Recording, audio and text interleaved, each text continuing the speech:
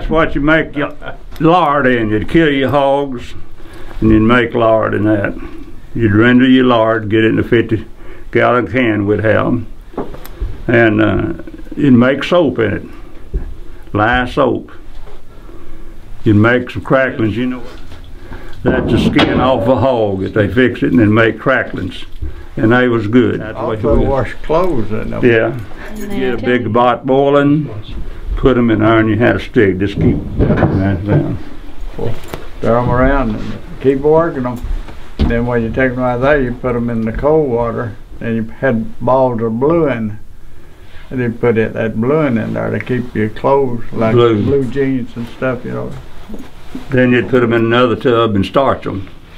Then you'd hang them on the line and everything. And it'd come a good wind, blow them down, and you had to do it all over again.